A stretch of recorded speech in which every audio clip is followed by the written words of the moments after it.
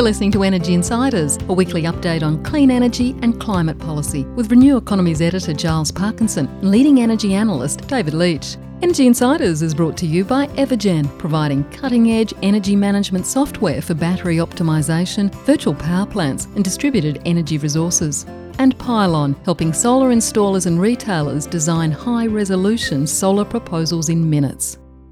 Hello and welcome to this latest episode of the Energy Insiders podcast. My name is Giles Parkinson. I'm the editor of Renew Economy, and joining me, returning from his travels of the last week, is David Leitch from ITK Services. David, I trust you are well.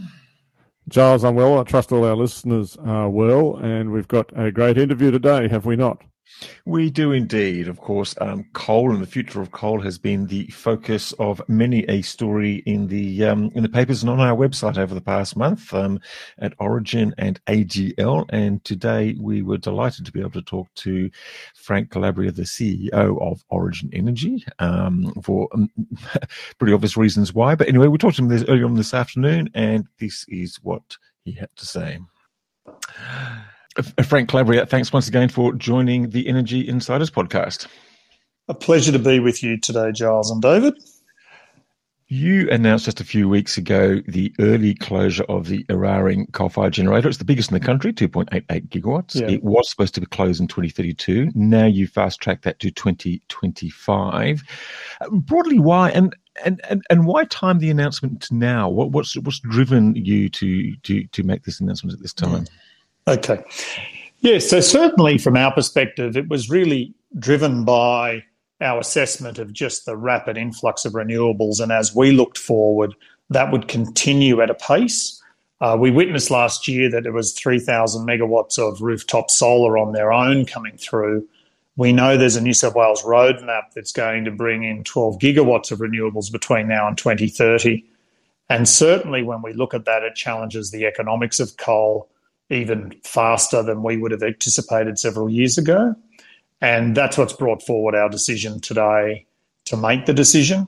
There was no magic to the timing. We had engaged for a period of time with the New South Wales government leading up to the decision. But outside of that, it was really the culmination of those discussions and our belief that the market was going to transition faster that led to the decision over recent weeks. One of the major reactions to the announcement has been quite predictably that this puts the reliability of the grid at risk.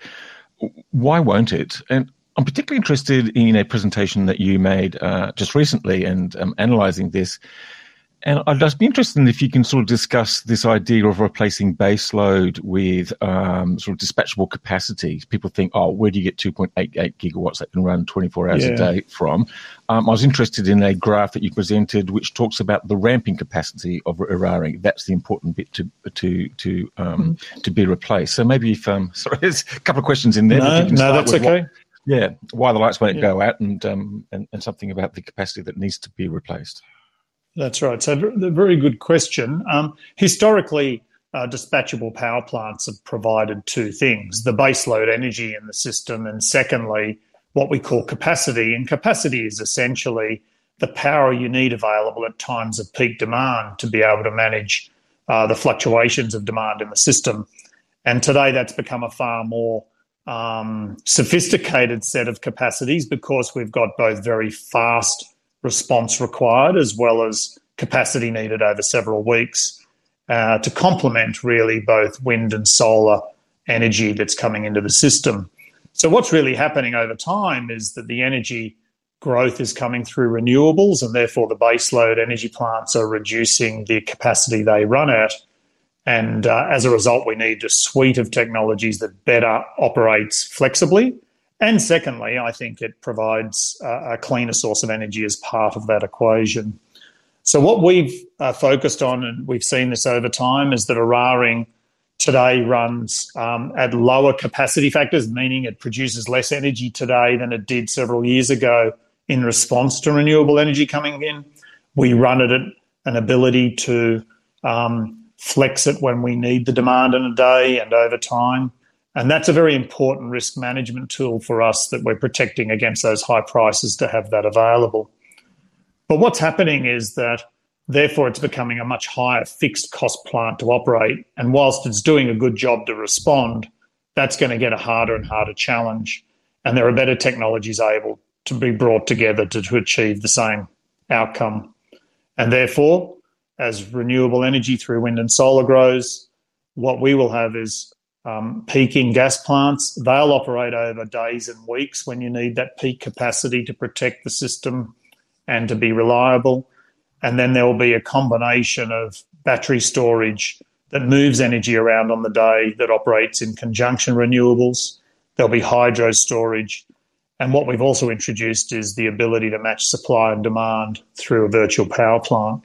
You need the combination of all of those to come together to work. And I don't believe you would get that to work without, in our case, having 3 gigawatts of gas-fired capacity that protects against those events where you need to run for long periods of time. So that interests me, Frank, because since you've been the chief executive or became chief executive of Origin in about 2016, I might have a year or so out. We've seen this Eraring closure. You've bought Octopus, which has tripled in value. You've sold off much of the rest of the domestic gas production business, and you've reduced your stake in APLNG. And then there's been a strategy refresh, but which has scorecard targets of focusing on customer solutions, accelerating renewables, and maximising cash flow. But I, as an analyst, and the share price has gone up over the past year, which is great.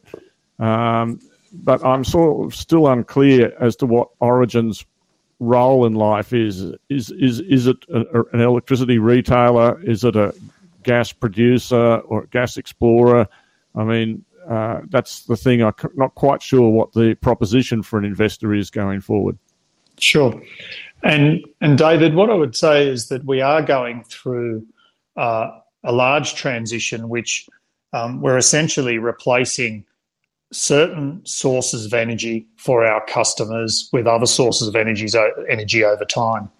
That transition is one where I think we're experiencing today is going to also have price volatility over time. And it's also going to be, at this point in time, it looks to be more disorderly. And as a result, when we're actually navigating through that transition, we need the robustness of the cash flows that are produced by the existing asset base. And in our case, the cash flows that are produced by APLNG in particular, but the domestic gas portfolio are valuable, but they also enable us to, in addition to our balance sheet, to actually invest into the new cleaner forms of energy and also into the customer solutions. I do believe that gas plays a role in that suite over time. It'd be fair to say that you've watched our portfolio shape through the announcement of Eraring, the 10% sale of APLNG, but you can see directionally where we've made those bets into Octopus and now announcing that we'll go further into renewables and storage, that we're mid-flight in terms of evolving that over time. But I do think that we've got a valuable source for Origin that we are capturing or creating value through that supply of gas today. I do believe over time, by the way, David, that you will find that the solutions we provide to customers are going to be increasingly distributed. There will be hard-to-abate sectors that we'll need to move from gas into cleaner fuels. The economics of those are yet to emerge, as you know. But that's the direction we're heading in, and we really feel that you've got to place that portfolio and shift it over time to create that value. So that's our proposition. That's interesting because you've certainly done some things quite well, like the Loop virtual power plant has already 200 megawatts, and you've got a target of 2 gigawatts. You've got Spike, which is a gamified response, but still, when I look at it at the moment, as it happens this year at least, the whole retailing profit is only, like the gas APLNG is essentially nearly 3 times as big in profit terms, so Correct. It's quite hard to shift. Correct. I guess the immediate question is that Eraring was producing about 14 terawatt hours or something, 16 terawatt hours of electricity, which is from its over 2,000 megawatts. And this provides you with a tremendous need and opportunity to replace that, which you've already referred to. And, there are different ways that could be done by partnering with someone, but by conducting endless tenders with lots of different people, or even by maybe becoming skilled and doing your own development. I'm just wondering, which is more capital intensive, but arguably more value creating in the very long run, because you develop a skill, or at least in my opinion. How are you thinking about that side of things? Yeah, so on the, if you think about it in terms of the energy to be brought into the portfolio, firstly, that will largely come through renewables. And the way we think about that is that you're absolutely right. We believe there's a skill in the capturing of what I would call the development margin, and the development that you can bring in, knowing you've got the customer base, both large customers and small customers, to invest against. And so we certainly are participating in that development side of those things, and also believe we can capture value through what I would say is the risk management margin associated with bringing that supply in. So we certainly will be wanting to play at that front end of that development. The ownership of the assets when they're operating would definitely, in our view, not warrant us to have them 100% on the balance sheet to enjoy the benefits of the operation, and we wouldn't be able to bring the lower cost of capital in doing so. But we'd expect to supplement those returns through what I would say the development and building the skill, if that's what you want to describe, as well as the risk management skill or the margin we capture there. I think the key thing will be that, depending on the nature of the partner and how that, call it the development and operational and those components is shared, is probably one open for discussion in terms of how that gets shared. But that's certainly how we would want to participate, as having that capability that you've described, because I think it'll be an important one. It feels to us too, David, that there's different skills associated with probably even solar versus wind, versus even when you get to things like pumped hydro and then even battery storage. So probably think about those skills differently. As you know, developing a wind farm is a little different to developing a solar farm, and so there's different paths to take along that way. But you're right, that's exactly how we think about it. Just on that, just as I'm handing back to Giles, do you, like AGL talks about their option portfolio of sites and stuff like that? How are you actually? Do you have options yourself and development prospects in that? We do. We have I think we'd have a smaller number of sites. We certainly have sites in early stage sites in New South Wales. We've got late stage site in Victoria. We've got more early stage sites both in South Australia. So we have got several hundred megawatts at early and late stage, and we've recently been working to close transactions on a couple of them we haven't publicly announced. So we're certainly on that path. It'd be fair to say our portfolio of sites is building all the day, but it's been one that's probably, when we were constrained for capital, had spent less effort and time on, but is now one we've put our efforts behind. Just Frank, just on those sort of wind and solar projects, I noticed that in that last presentation you also said that you're going to be doing shorter term PPAs, which is probably not great news for the project developers themselves. But is that to sort of avoid some of the issues that you had with your previous PPAs, where you locked in very long term contracts, which proved in the end to be sort of over the market? Yeah, so I think the early stage PPAs that you're referencing were very much driven by a need to meet our obligations really under the renewable energy target. And you're right, it did therefore, in an effort to lower the cost of overall energy and at the same time get the benefit of the renewable certificates, which actually have a front-end curve. Entering into PPAs that therefore have been against a reducing cost curve has obviously got a risk that's therefore worn by retailers, including ourselves. So that's certainly been the past. I think where the market's moving towards today is that the contracts that are underwriting these projects tend to be by large customers, and they don't tend to write contracts as long. Therefore, the contract duration has generally been sufficient enough to be able to get project financing away. But to your point, it's unlikely to be contracted out to the same extent historically, and that's partly risk management, part flexibility going into those. The one benefit that we have, I think, when we think about that is that you've got both what might be, let's call it, they'll be underwritten by customer contracts, your own potential portfolio, or you'll be bidding them into, say, a New South Wales government scheme. The New South Wales scheme will have longer dated contracts, but you would expect those to be through the consumer trustee, and therefore may be attractive, but might go to a lower cost of energy, but they'll be under those schemes. But I think it's a broader trend about risk management and the way the market might evolve over time that's really giving you that shorter duration, and that tends to be the sweet spot right now. Can I just go back to the Eraring closure? From Origin's point of view, you're basically saying that the days of baseload power are over. You're moving on. You're moving on to a completely different system. Yeah, we think the energy system, and it's been on a path, and I know that both you and David have commented on it, this path has been coming for some time. I actually think it's been the pure underlying cost of the energy, to be clear, the sort of the general baseload energy. I believe that we have relied less upon that over time, every year with Eraring. And one of the key considerations around our timing is that it also provided a risk management tool for capacity when you needed it. And therefore, it's been the cost of battery storage and other technologies that's actually had to come down so that we felt overall that there were choices, in addition to building the VPP, that's actually gone to our timing. But in our view, the energy system is moving away from coal quicker than ever before.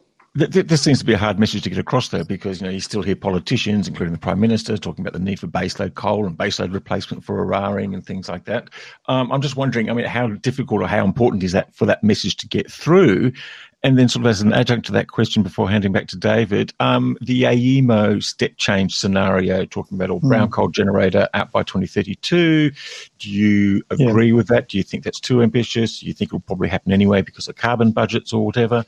That's probably enough questions. Yeah, so on that, no, that's fine, Joel. So on that travel, I think everyone understands we're moving to a world where coal's coming out of the system. I think where the debate centres around is, will the system be able to handle coal coming out at the rate that now may represent, for example, a step change scenario?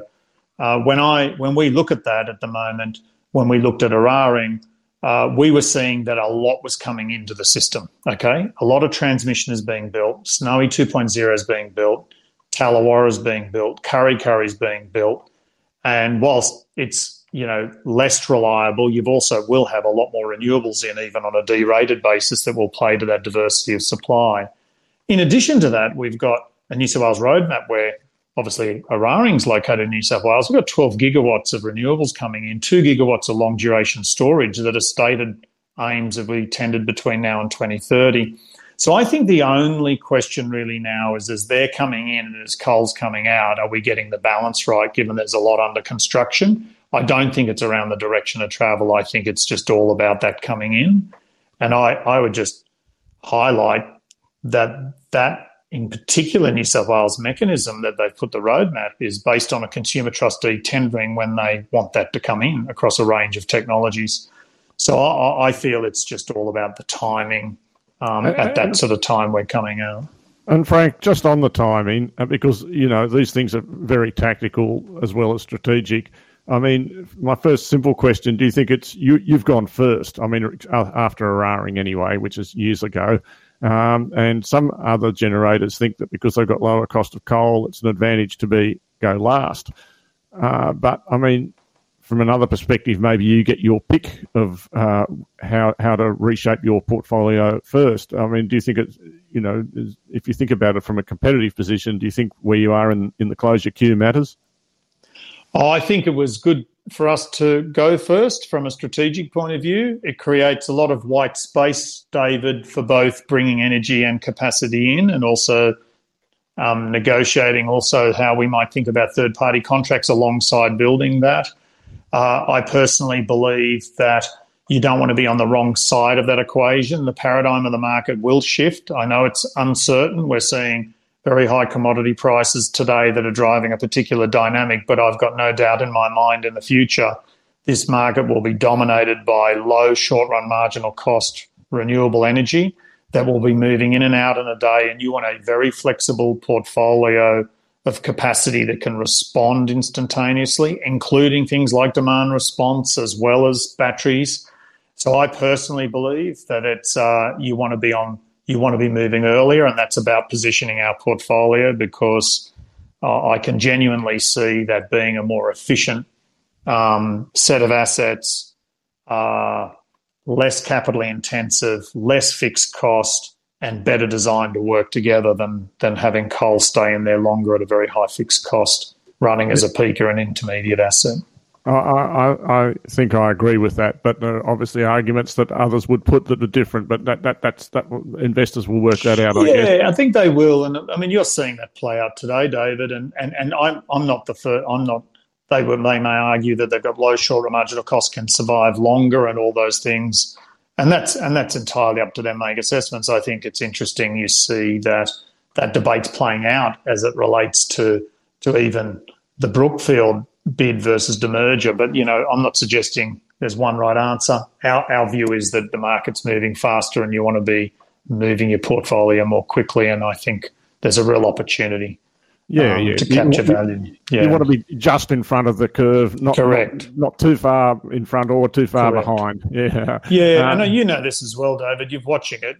We're seeing wholesale prices. They will be volatile. They'll move around, but you know that it will travel along at some point, and then what will wake up and go, gee, what happened to that? And all of a sudden we've now got an enormous supply sitting in there. And I just feel that you've got to the timing will be delicate, but nevertheless, you want that agility to be able to respond. And to use your expression, be just in front of that. In front of that.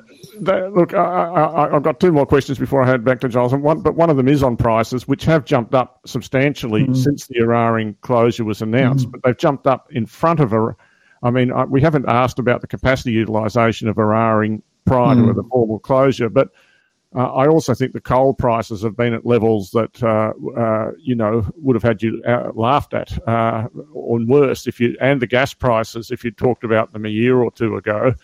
Have you got any comment on, say, current prices in New South Wales up around $100 for the next couple of years?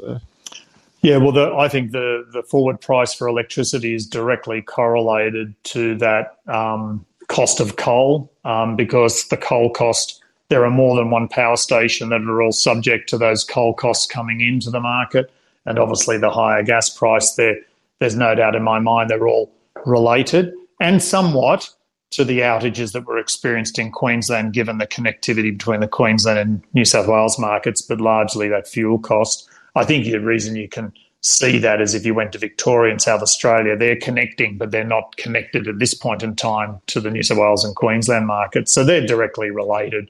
To be very clear, it's not through a high demand scenario that's driven by it. It's directly linked to those two. So I think that's the best view of what's forming those prices right today. Is those it's funny if you look at it at 23, you've got a $50 price in Victoria for the year forecast, and $100 in New South Wales, which is crazy. But I just wanted to come back to your core retailing business. If I look at Octopus, which I'm sure you've studied way more than I have, and which has tripled in value since you had it, they only sell essentially electricity, and they, as far as I can understand, they only sell renewable electricity. You've got a business here in Australia which is retailing gas as well as retailing electricity, and the electricity comes from a variety of sources, which doesn't matter in the electrons, but it might matter in the marketing.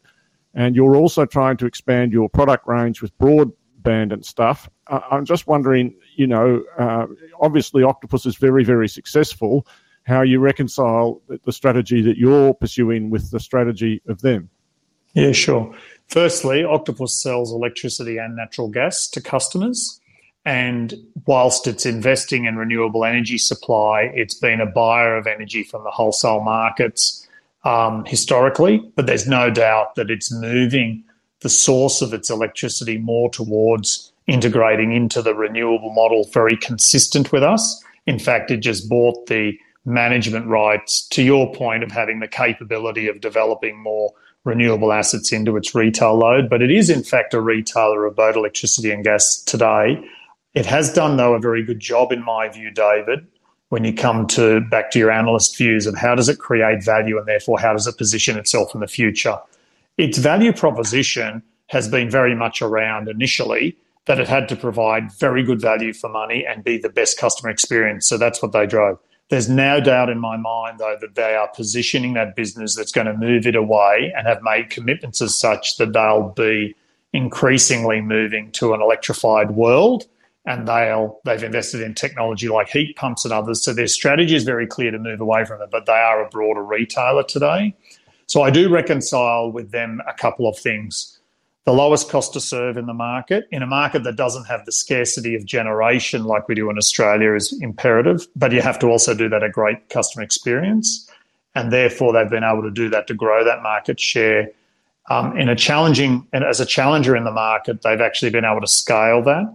They're very good risk managers of the commodity, which means they've survived over the winter circumstances and they've emerged to be number 4 or number 5.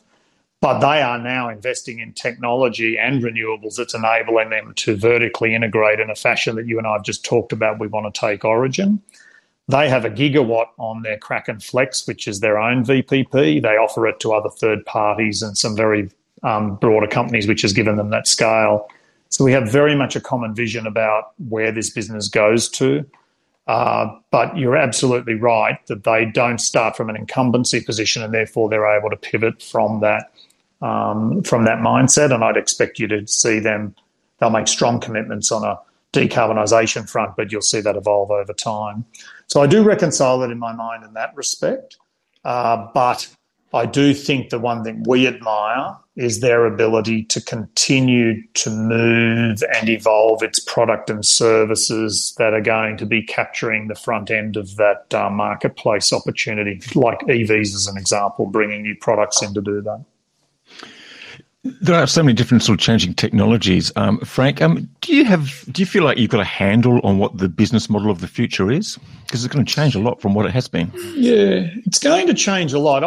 I certainly have the view that when you look at Origin, and I really respect David's comments because we've been an integrated company and therefore you're seeing where we're placing bets, but what we still hold, and you could see that that's different to what it was a year ago or 2 years ago. And I certainly feel that we're in a business that's going to move towards the customer, moving along the value chain to the customer. The relationship between the customer and the supply side with distributed assets is going to become much more closely linked. And the best example for that is that the virtual power plant captures both wholesale and customer value, but you only get the benefit of that wholesale value. And I mean that by moving electrons around and having it available to act as capacity for short periods of time, by being really good with the customer experience. And therefore your ability to capture margin over time is going to be through your ability to be a good product, a retailer that captures that, what I would say the customer value, and that you will be capturing value through the orchestration and management of a far greater set of assets on the supply side, including third-party capital that would make that on a more efficient basis. So I think that model, in our view, is where it evolves over time, and some of the new technologies will move that towards further electrification, most notably vehicles. But I think heat load over time and heat pumps will become a feature of where the market goes. Yeah, so that's where we think it's going. In the meantime, I think that there's a lot of value, and David's absolutely right. We think there's a lot of value in our gas business as we go through that transition in order to help us fund and provide a proposition that shareholders can see the benefits of that new model emerging while we have that existing source of value for them. Yeah, I'd like to get back to the gas business later on, but just on the 2 gigawatt virtual power plant, how is that going to work? Are you looking to sort of orchestrate, I think the language used now, sort of rooftop solar, sort of local demand management, battery storage, and electric vehicles? Is that the plan? And 2 gigawatts, that sounds like quite ambitious. Yeah, it is. I mean, it is ambitious, but where it emanates from is really So the technology is all about the fact that you can orchestrate a range of assets that you've just described and manage, therefore, the supply and demand on a real-time basis. And what that does is that will integrate through to the Kraken platform as well. So you could also build the customers, develop the products, and that'll be a seamless customer experience. And that's where you'll get the retail deeper engagement and benefit over time. If you looked at the source of those megawatts, though, and you really looked at the proliferation of what will occur into the market, I think it can be way more ambitious than that. But I know we've got to actually demonstrate its growth. We certainly have invested in the technology, and that's in place now, and we're doing that. But those assets are, you think about what would be the scale of behind-the-meter batteries, behind-the-meter solar, what would also be demand response of key assets for business customers, and we don't have huge megawatts associated with that, as well as controlled hot water load, for example, alongside even the demand response for Spike, which is 70,000 active customers. You've got quite a large, and community batteries, you've got quite a large set of assets that we believe are going to come into the energy system. And it's our job to be able to therefore capture all of those and then capture that benefit, but also share that benefit and a better customer experience to actually continue to grow it. That's how that will work. And clearly vehicles coming in would be another source of batteries into the system as well. You've talked about managing 5,000 vehicles by 2025. What exactly do you mean by that? What we really mean is that the adoption of vehicles right now, and by the where our focus has been right now, is really through a fleet through to our business customers, because that's where the emerging demand is. We have a partnership with Custom Fleet, and so that's one of the sources of the growth of that. And what we're also, so large corporates would be the starting point. What we're also seeing, though, is an increasing amount of interest also through what we would even call our community energy service business, or embedded networks and others, where they want that to be part of the offering as well. But we think the early adoption initially will come through fleets at that scale, and then there will be consumer adoption more broadly. But it's the fleet business that will be the largest source of vehicles. And at the same time, we're pursuing smart charging. We're not seeing ourselves as rolling out infrastructure across freeways, but we do believe investing and building capability around smart charging solutions, and even installing charging solutions in those property and then entering into longer term deals is the way that will emerge. We haven't talked about Origin Zero, which is the kind of wholesale equivalent of Spike and Loop, and I guess and remembering that always that residential consumption is only about 30 or 40%, but I guess it might be quite a lot of production as well. So. Yeah, but I just wanted quickly, I probably my last question, because we've gone a good while, but Giles probably have a couple more, is just to ask about the Beetaloo and the Northern Territory, because, it does stand as a bit of an outlier in terms of everything that we've been talking about today so far. Yes, so I assume the question's on Beetaloo, not Zero, so happy to go to Beetaloo. And look, you're right, we're sitting with an exploration and appraisal of a very large gas asset, and we've been very much focused about essentially developing, or at least doing our exploration under our permit commitments, and to create value through those. But clearly any development that we would need to undertake would need to be consistent with our decarbonisation goals. So I really would be very clear about that. That would mean we would need to work on both Scope 1, 2 and 3 emissions. So I'm not suggesting that we are we're certainly pursuing a strategy that's inconsistent with our overall goals, but any development would need to, which by the way is some way away given the exploration of where we're at. And in the meantime, we're in the midst of a farm down proposal process right now, and our objective is to try and create that value, farm down, therefore help with a cash commitment for us to continue to actually see how we might bring value to that asset.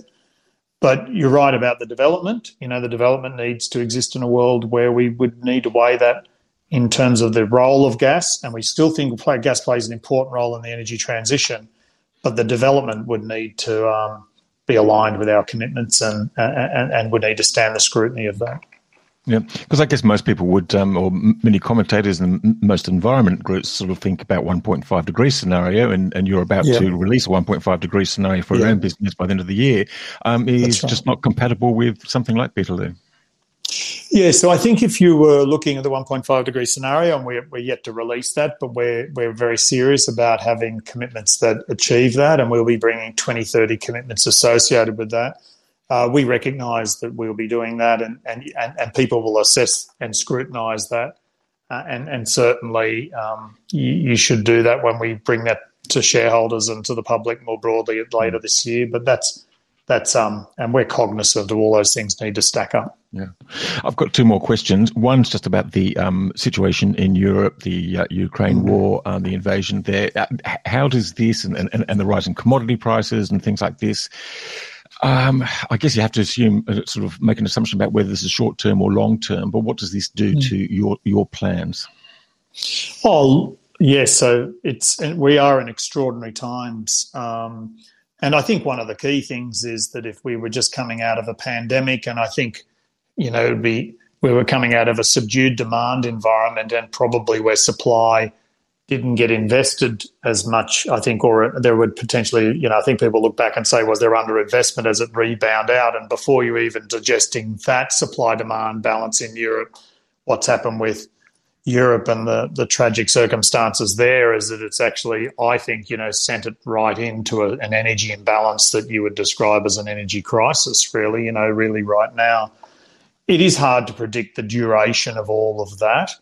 But what that's meant is that I think what we're seeing is that I think in the short or the near term, you're going to continue to see high and volatile prices emerging.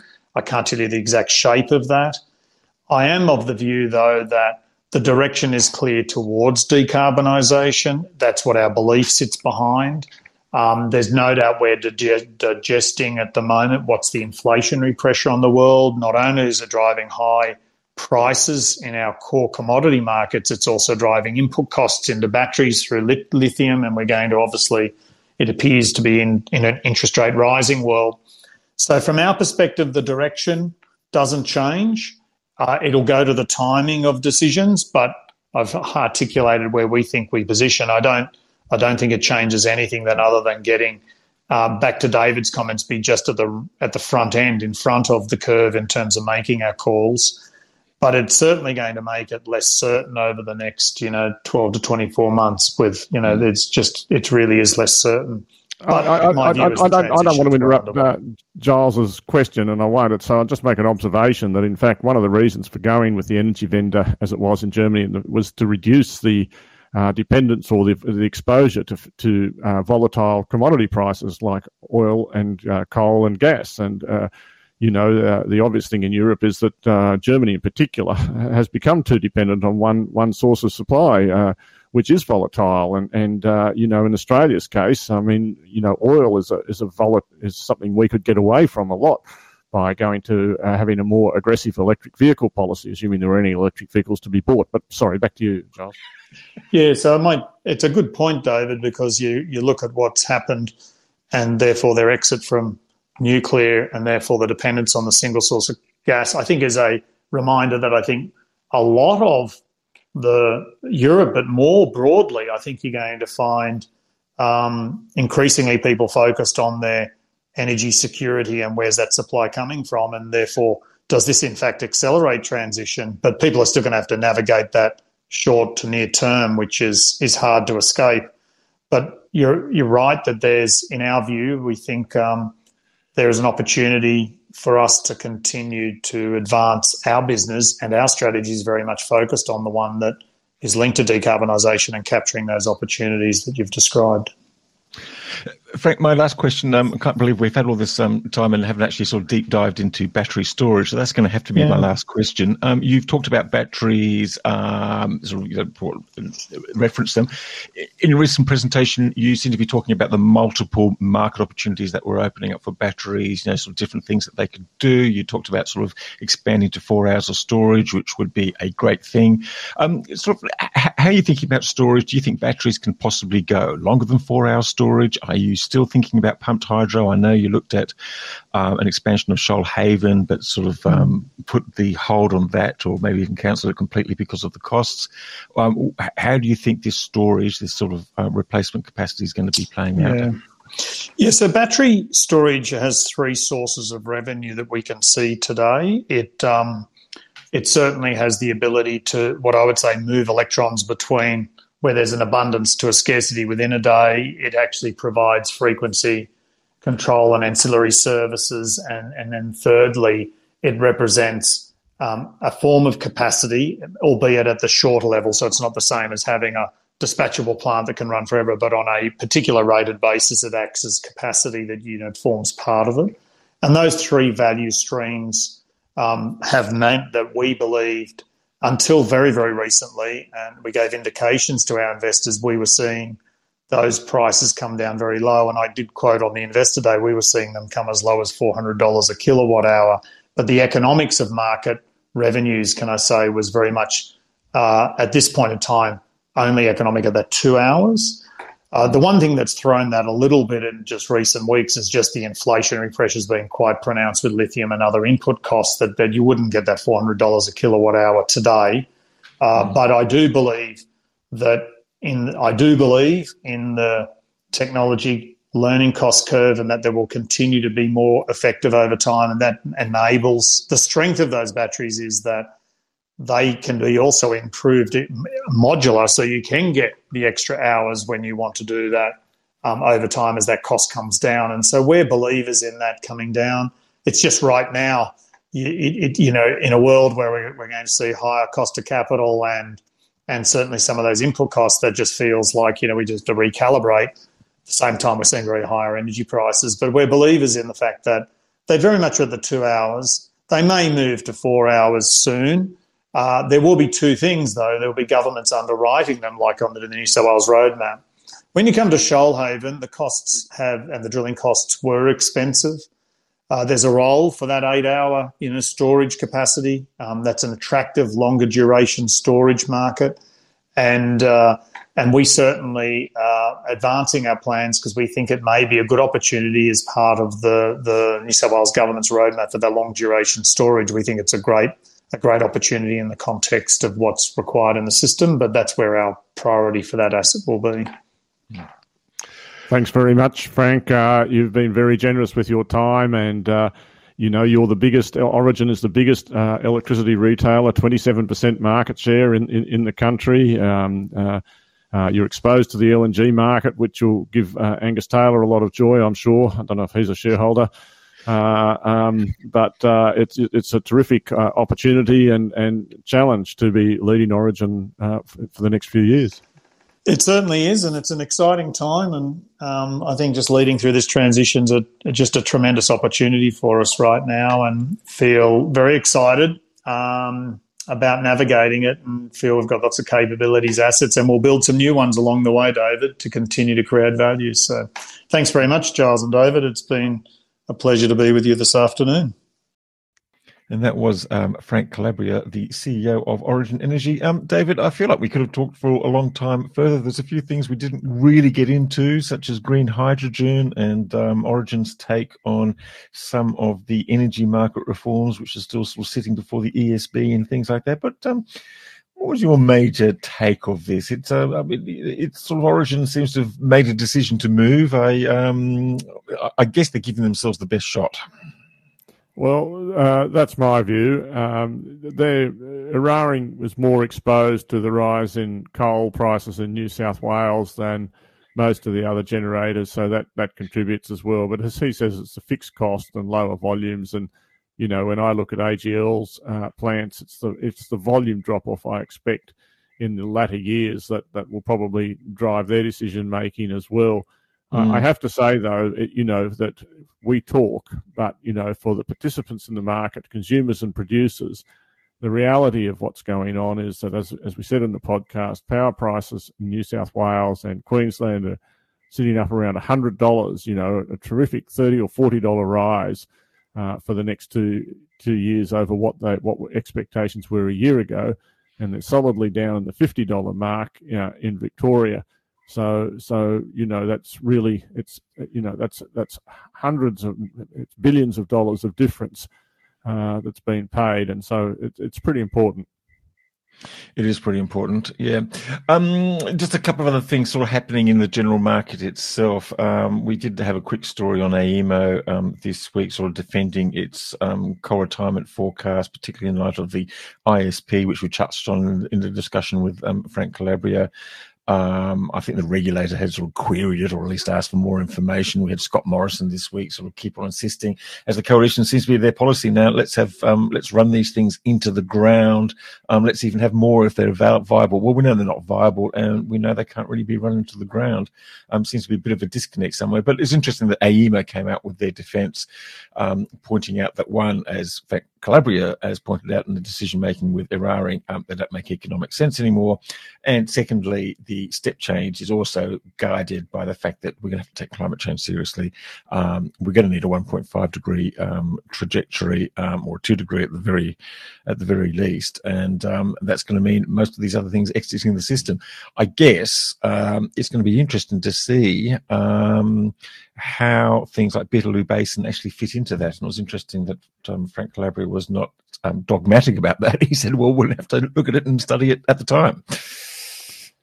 So it's a journey for Origin. They're moving from one place to another, and I don't know that we can yet see exactly where they're going to end up, but there is steady progress, significant progress, and I suspect that both investors and management will be very much emboldened by the success of the Octopus investment. You need to have a few wins to feel that you're doing the right thing, and they sold 10% of APLNG, just before gas prices have gone rocketing up. And so there's no doubt that for a year or two, that's going to cost shareholders an opportunity cost, but the share price has gone up anyway. So that's on the one side. If we look forward, Giles, I think the thing that's coming up is the Energy Security Board and what it's going to do about procuring capacity, which seems to still be all the rage. Yes, well, look, we did actually have a discussion with Frank once the recording finished about capacity markets, and it was interesting. His take was that basically he was in favour, but not ones that would actually sort of keep coal, not ones designed to keep coal generators in the system, ones that would be sort of designed to sort of encourage new capacity. Because I think his argument was, if I got it right, David, was that basically you either have a mechanism for it or you're basically just sort of leaving it to the states. And we can't really rely any longer. Well, his view was that politicians were not going to tolerate having this extreme volatile pricing, so they would find a capacity mechanism of some sort easier to handle. Any views on that? For politicians, energy security, like keeping the lights on, is first, second, and third priority. They can put up with high prices for a while if they know the lights are going to stay on. But when you face the potential physical shortages, that's the thing that really keeps people awake at night. Now, this is the thing about Eraring closing that illustrate, and the same thing in Europe we've already talked about, but it has to be stressed time and time again, and that you need to build the new capacity first, whether it's the transmission or the dispatchable power or the actual bulk energy. It has to be built ahead of the old stuff closing, and that's where I think the early closure of Eraring is going to catch people out, because New South Wales isn't going to have built quite the amount of capacity it needs, at least not on present intentions. And it's where the federal government does such a poor job, in every way. But it's irrelevant, I mean, that's the point really about what Scott Morrison's saying. He's not saying anything. He's not contributing to the debate. Angus Taylor is not contributing to the debate. They're just not putting anything in any way, shape or form. All they do is stand on the sidelines and say, we've got to have enough dispatchable power. It's a useless contribution. It's meaningless. Well, it's useless, but it's also not meaningless because it does actually sort of erect a sort of a policy bollard for the lack of any policy. So it does erect sort of bollards in the way of the transition, because if we had a federal government that kind of embraced this, then we'd kind of feel that we were moving forward. But anyway, there'll no doubt there'll be more discussions on that. David, it was a great interview with Frank, and thank you very much for Frank Calabria for joining us. If you missed the interviews we've had recently, we've had a great run of interviews. Mike Cannon-Brooks from Atlassian, Snowy Hydro's Gordon Gordon Weimer, Victorian Energy Minister Lily D'Ambrosio last week. We've got a fantastic interview already in the can for next week on Fortescue's plans. There's the Chris Bowen interview that we did on the Driven podcast with his new Tesla and EV policies, and we also got the global product development boss from SMA, the big inverter company, on the Solar Insiders podcast. So a lot to listen to. But thanks everyone out there for listening. Thanks to our sponsors Pylon and Evergen, and we'll be back again. And we know it's going to be a great podcast because we've already done the interview next week, and we look forward to bringing you that. Bye for now.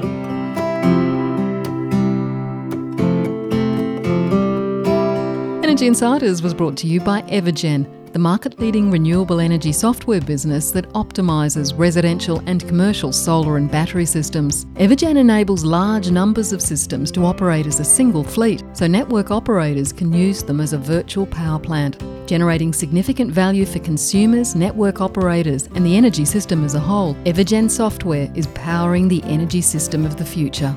Energy Insiders was also brought to you by Pylon. Pylon provides easy-to-use solar design software for installers and retailers with pay-as-you-go pricing, no monthly cost and no lock-in contracts. Join Australia's top solar companies who trust Pylon to design high-resolution, CEC-ready solar proposals.